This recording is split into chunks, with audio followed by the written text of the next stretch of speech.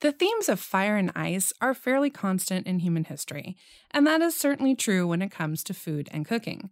Join us today for a new episode in our seminal Kitchen Technology series as we explore the spectrum of hot and cold with stoves and refrigerators.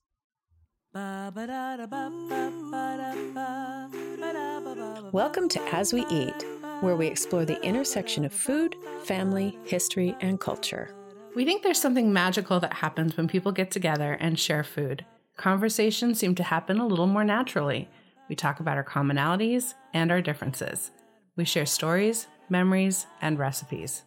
And we'll use food to take a journey that explores our human experience.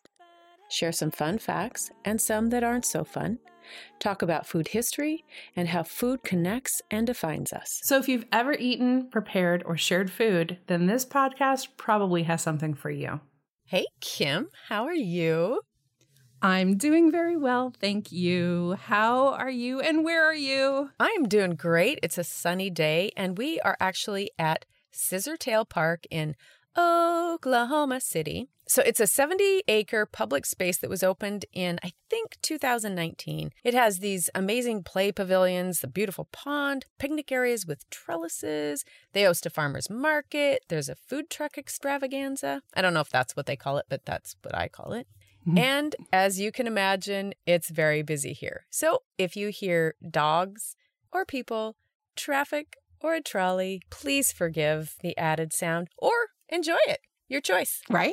This is real life. That's the reality of life, is that there are other people making sounds around you. For sure. So what have you been up to? Oh my gosh, a whole lot of work and getting ready for some fun summertime vacations. I'm going to be planning on heading out to the Bahamas. I'm also going to Alaska and also England and Japan at the end of the year. So I'm just getting all my ducks lined up to go out, have some fun, eat some great meals, and being inspired by you and also bringing that fun stuff back to the As We Eat family. That's fabulous. What's going on with me. I can't wait to hear about your travels. Thank you. And well, I love hearing about yours. We have that love of travel in common, as well as our love of all things food and history and cooking and culture related. I'm excited to get back to our Kitchen Technology series because this is a really fun opportunity for us to explore the things that we keep in our kitchens and our pantries. Although technically what's in our pantry is a different series that's equally fun. I was really inspired today by two things from our past two podcast episodes. One was discussion of what kitchen life was like for an average woman in the mid-19th century. And that's the time when interest in women's suffrage in the United States really captured the collective consciousness. And the second was discovering the research work of the U.S. Department of Agriculture's former Bureau of Home Economics. And that group undertook a series of really interesting research about what home life was like. They did a series of time use studies on the labor of farm and rural women. They broadcast a popular recipe sharing radio show featuring the character of Aunt Sammy, and then also published farmhouse design plans featuring a step-saving kitchen. And all of this history, this rich detail, caused me to actually literally stand in front of my own combination stove and oven and just appreciate it for a minute. Mm. So unlike a cook in 1848, all I have to do to bake a cake is to turn a knob on my stove to a particular marked spot. Actually, I don't even have to turn a knob. I literally press a couple of buttons. And like 15 minutes later, my oven is 350 or 375, and I'm ready to go. You know, I don't have to stand in front of an open hearth to work a turn spit to roast chicken for a family meal, as I might have had to do in the mid-18th century. It's pretty much easy mode these days, right? For my contribution for today's episode, I wanted to take a look at the hot side of the kitchen and the invention and popularization of the stove. And at this point, I'm going to reintroduce a character that we've talked about before, Sir Benjamin Thompson, Count Rumford, who was an American-born British physicist known and highly regarded for his research in thermodynamics. So he was fascinated by the science of heat. We previously talked about Rumford and his contributions to cooking technology in episode 27 on school lunches. He organized workhouses for the poor and indigent, and he is the inventor of Rumford soup, aka economy soup, which is basically a porridge designed to provide a high degree of nutrition at minimal expense. He was actually really moved by the plight of the poor. It was actually his interest in thermal economy that was influential in the development of a closed hearth cooking system. And historians say that Rumford was basically disgusted by the waste of the typical British open hearths. He felt that there was too much energy expended to provide sustained heat source, also making the kitchen a very hellish place to be. We have that image of the red-faced cook who's harried and sweating and miserable. He also thought that too much ash and smoke got into the food and spoiled it.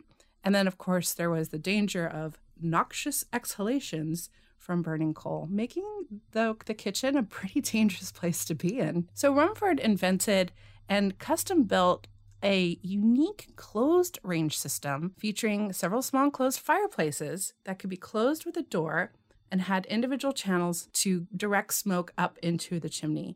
And these effectively were little brick boxes. And although this design had really serious scientific and culinary merit, it was a really hard sell commercially, probably because of its reliance on brick. People also were really suspicious of this idea of closing the door on the food. So let me give you a little orientation here. It's 1802. Mr. Big Stuff, Count Rumford, is inventing all these things, and he's also busy establishing the Rumford Professorship at Harvard University, which is now called the Rumford Chair of Physics. It still exists. And meanwhile, British iron founder George Bodley from Devon patented the Kitchener range. And this is a portable culinary stove featuring a cast iron hot plate over a fire with removable boiling rings and a modern flue. I have a copy of the patent document with illustrations, and we're going to have that available with our episode on the website. So if you need to look at the patent to get a sense of what this is, it'll be available. And this invention is pretty much the precursor to the modern British and American kitchen ranges. Before I keep going down this pathway, I just have to mention that there are other technologies existent then and existent in the world about cooking that are not focused on a range. We are going to be focusing on this kind of Western-centric view of the range stove. I don't want to overlook too much, though, that this is not the only way to cook in the world. Clay ovens still a thing. Cooking over open fire is still a thing in some parts of the world. And rather than solemnly march us through fueling techniques, and believe me, I was really tempted to talk about the value of wood versus coal versus gas versus electricity, I'm just planning on staying the course on how we ended up centering our kitchens around this fireless fire that is the stove, rather than just sticking along with the open hearth. Something that we address in episode 23 on Dutch ovens is that there's this massive influx of cast iron goods into the marketplace in the industrial era. So innovations in cast iron production made it easier, cheaper to produce almost anything you wanted out of cast iron. And so that brought about new cookware, as well as gates for your family estate or ornaments, new innovations in building. And with that, suddenly the Kitchener range was a notable status symbol of a middle-class kitchen. And this was interesting because not only could you pick out the design that you wanted, because cast iron can be covered with porcelain or enamel. So now you're talking about different colors and different patterns and different decorative symbols, but it quickly became pretty indispensable. And these early things were beasts, but you could do so much more with one unit than you could do with several different things over an open fire. And there were many Kitchener models on display at the British Great Exhibition of 1851. In particular, the improved Leamington Kitchener was greatly admired, especially by Mrs. Beeton, who is infamous and famous in the culinary scene. And this particular model won awards. It featured the ability to both roast and bake with a single fire, just by changing around valves and how they were exposed or not exposed to the heat source. And importantly, it could boil water for household use, making it actually really indispensable beyond cooking. So as I've said, suddenly your hearth is getting smaller, a little bit more centralized, a little bit more efficient, and you're able to do multiple things with it rather than have to have the pot over the fire for the stew, and then you've got to bake the bread differently, and you got to have boiling water for childbirth and towels, I guess. I always hear about boiling water Boil when you're the having water. babies, like boil the water. And that's obviously because water quality has been pretty suspect. But yeah. And so from here, I'm actually going to move us swiftly along to the modern electric stove.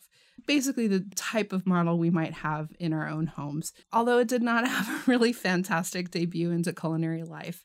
The very first electric stove made its appearance in 1890, just 11 years after Thomas Edison gave the first public demonstration of his incandescent light bulb. And those early models were pretty notoriously unpredictable because they did not have thermostats. So there was little heat control, no heat specificity beyond low, medium, and high, which kind of equated to the difference between a raw or burnt chicken, but they cooked faster than coal. And one of the things I thought was really interesting was that part of General Electric Company's pitch for electric stoves was that a pint of water could be brought to boil in just 12 minutes.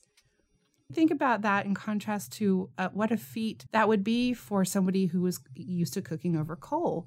It might take twice as long, 3 times as long to bring some water to boil. So the efficacy of being able to do that in 12 minutes would be pretty outstanding. And it made the phrase, "Oh, I'll put the kettle on," more poignant for me, actually. Putting the kettle on would be a really dedicated act over coal, as opposed to just popping it on your electric or gas cooker. And speaking of gas cooking really grew in parallel with electricity. And to this day, we still have many camps deeply entrenched in the superiority of gas versus electricity for cooking. What camp are you in, Lei? I know by necessity you have a certain kind of stove, I think, but... Yeah, we do. We have propane, which I love to cook over gas. I also have an old 1952, not in the van, 1952 General Electric range that is electric that I absolutely love because it bakes so evenly.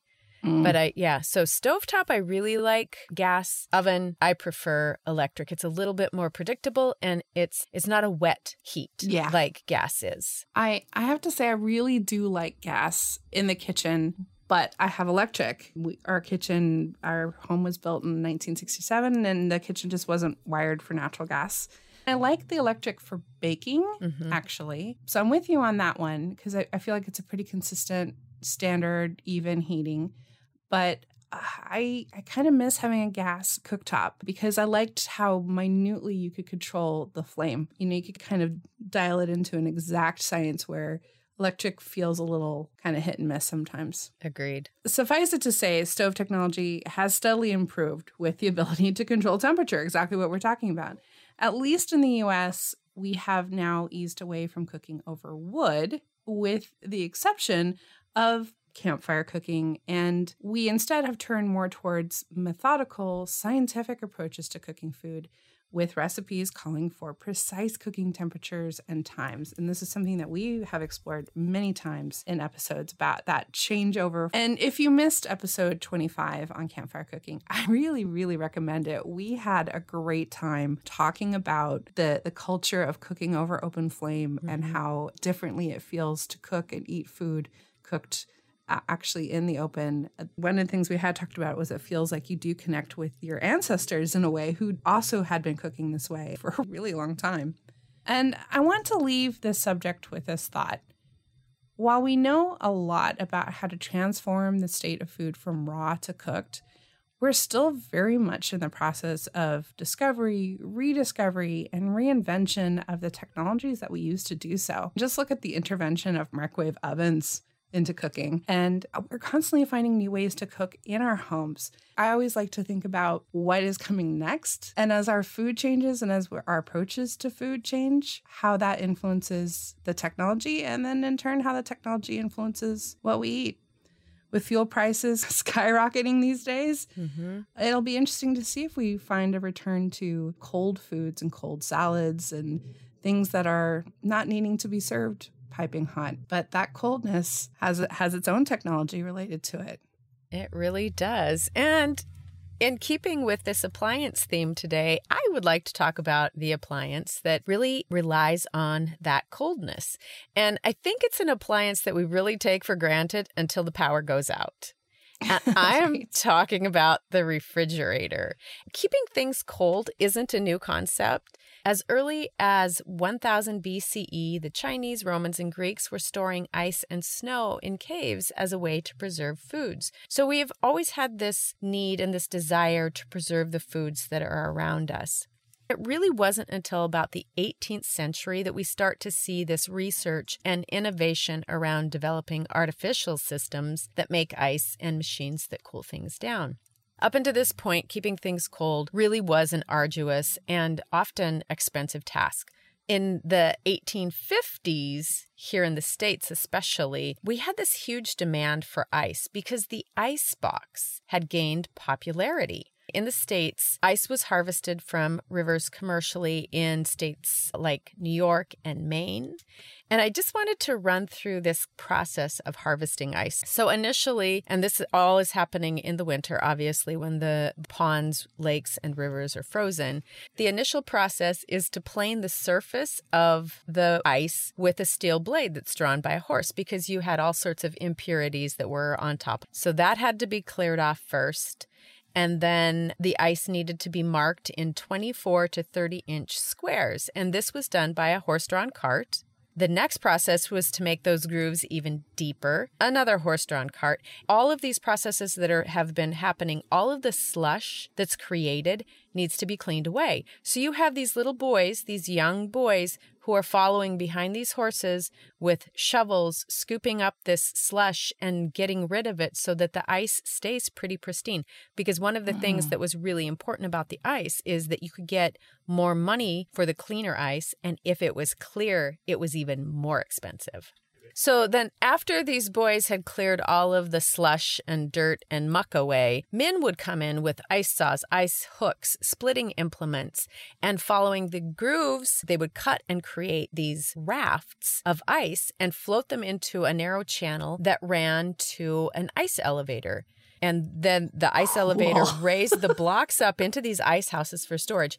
Now, I want to just go back for a second. As I was researching this, all I could think about was how many people died making ice. Right. I was wondering the same thing. I couldn't find numbers, but most of the things that I read talked about how dangerous this industry was. There was the risk of obviously of falling in if the ice was not thick enough. Yep. Or even if it was, falling between blocks and getting crushed or drowned. Just general exposure if you weren't wearing the right clothes. It's not exactly like they had Gore-Tex back then. Exactly. I know you don't catch a cold from being cold, but it can lower your body defenses. So just working out in the environment like that all the time and then running into pneumonia. Yeah. So very dangerous. And these storage systems were huge and complex. So as the ice was being pulled out of the channels and put into these ice houses, the blocks, these 24 by 24 by 24 or 30 by 30 by 30 blocks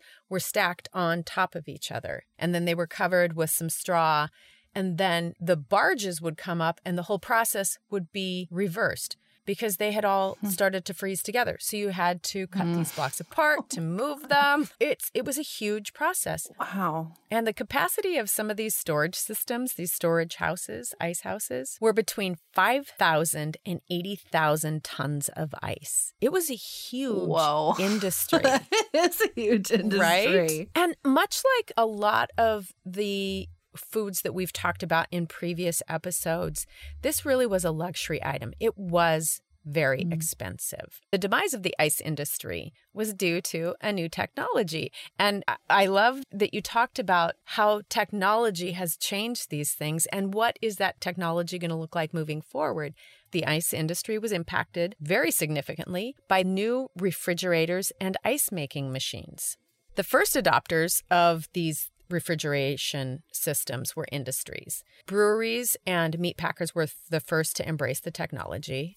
German immigrants recognized the benefit of refrigeration with the ability to create this consistent product regardless of the seasons.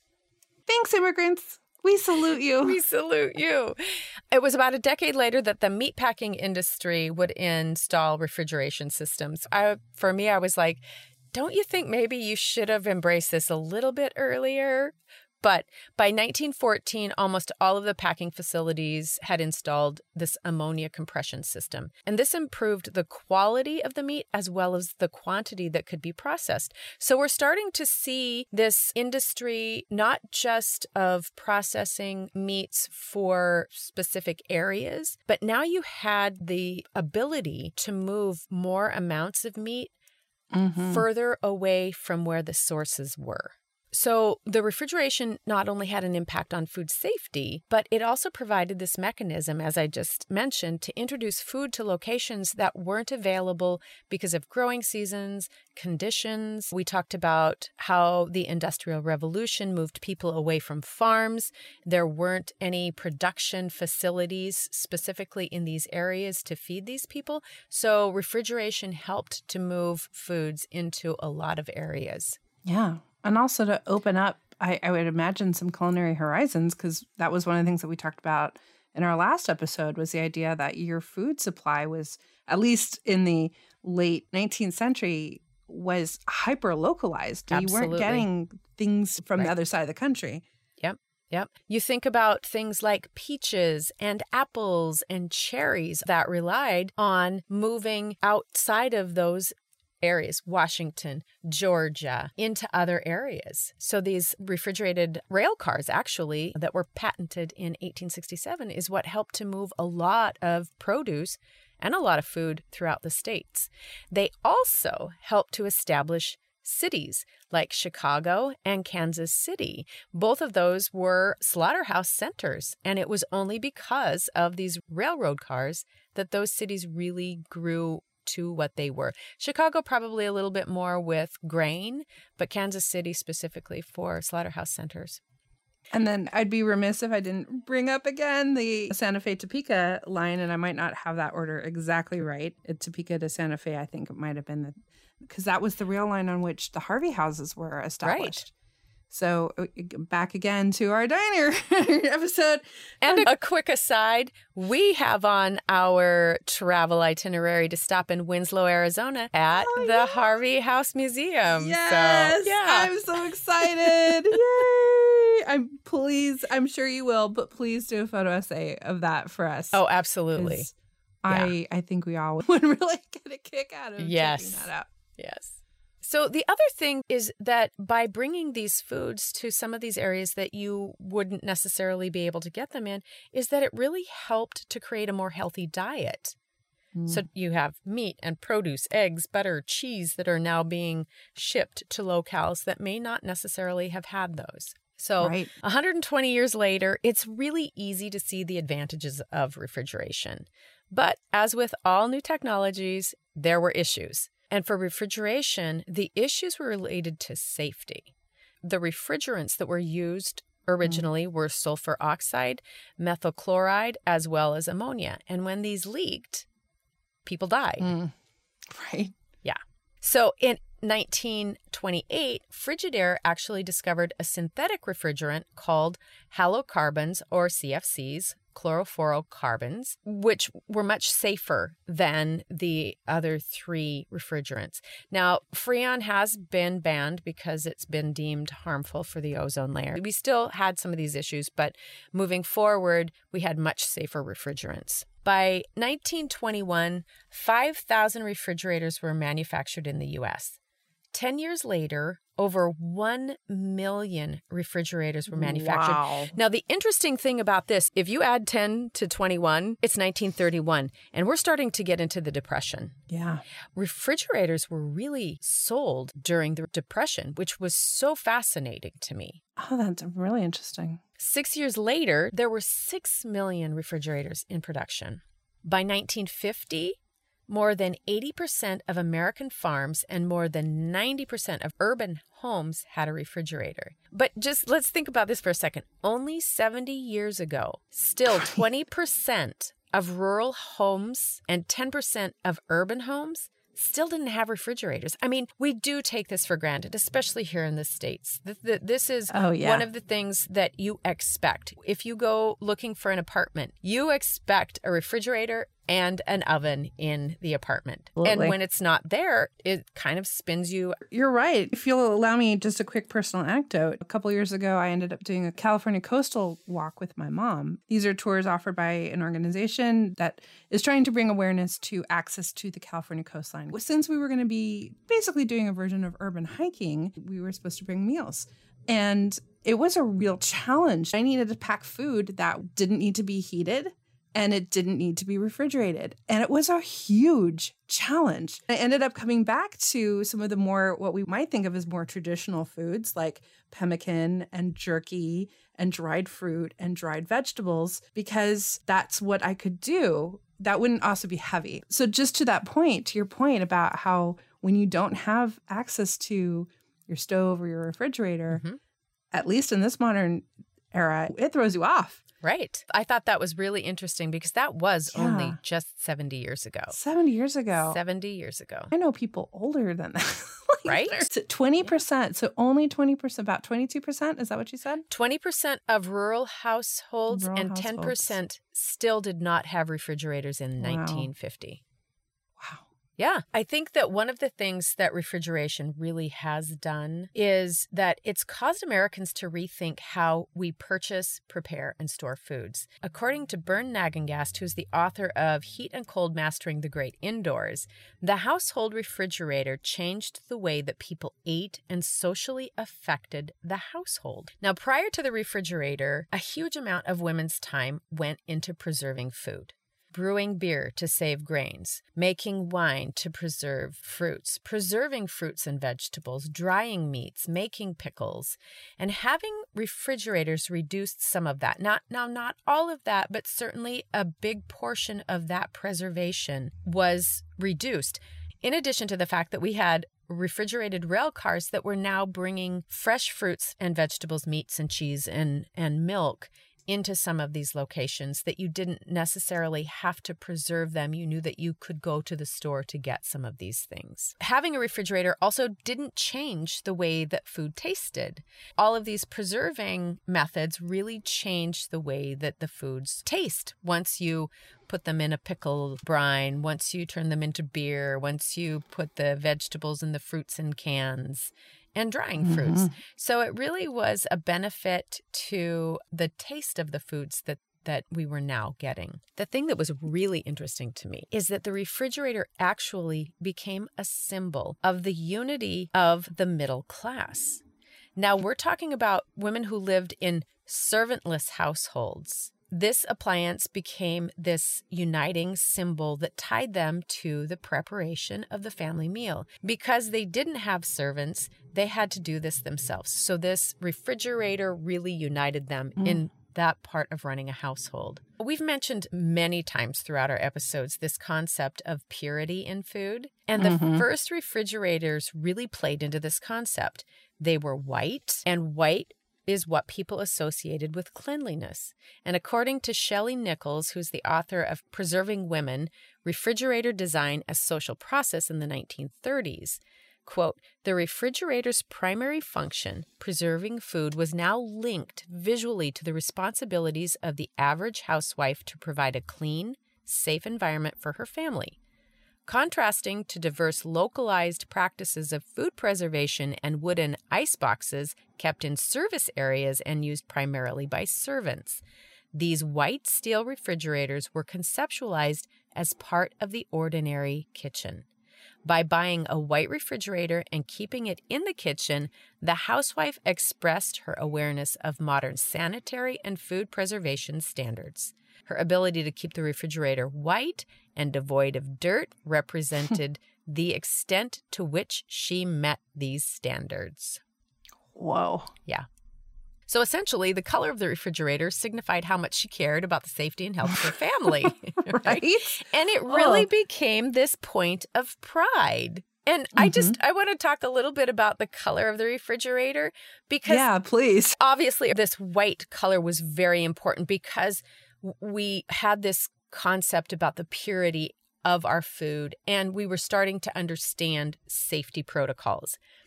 But I want to talk about like the 1970s, right?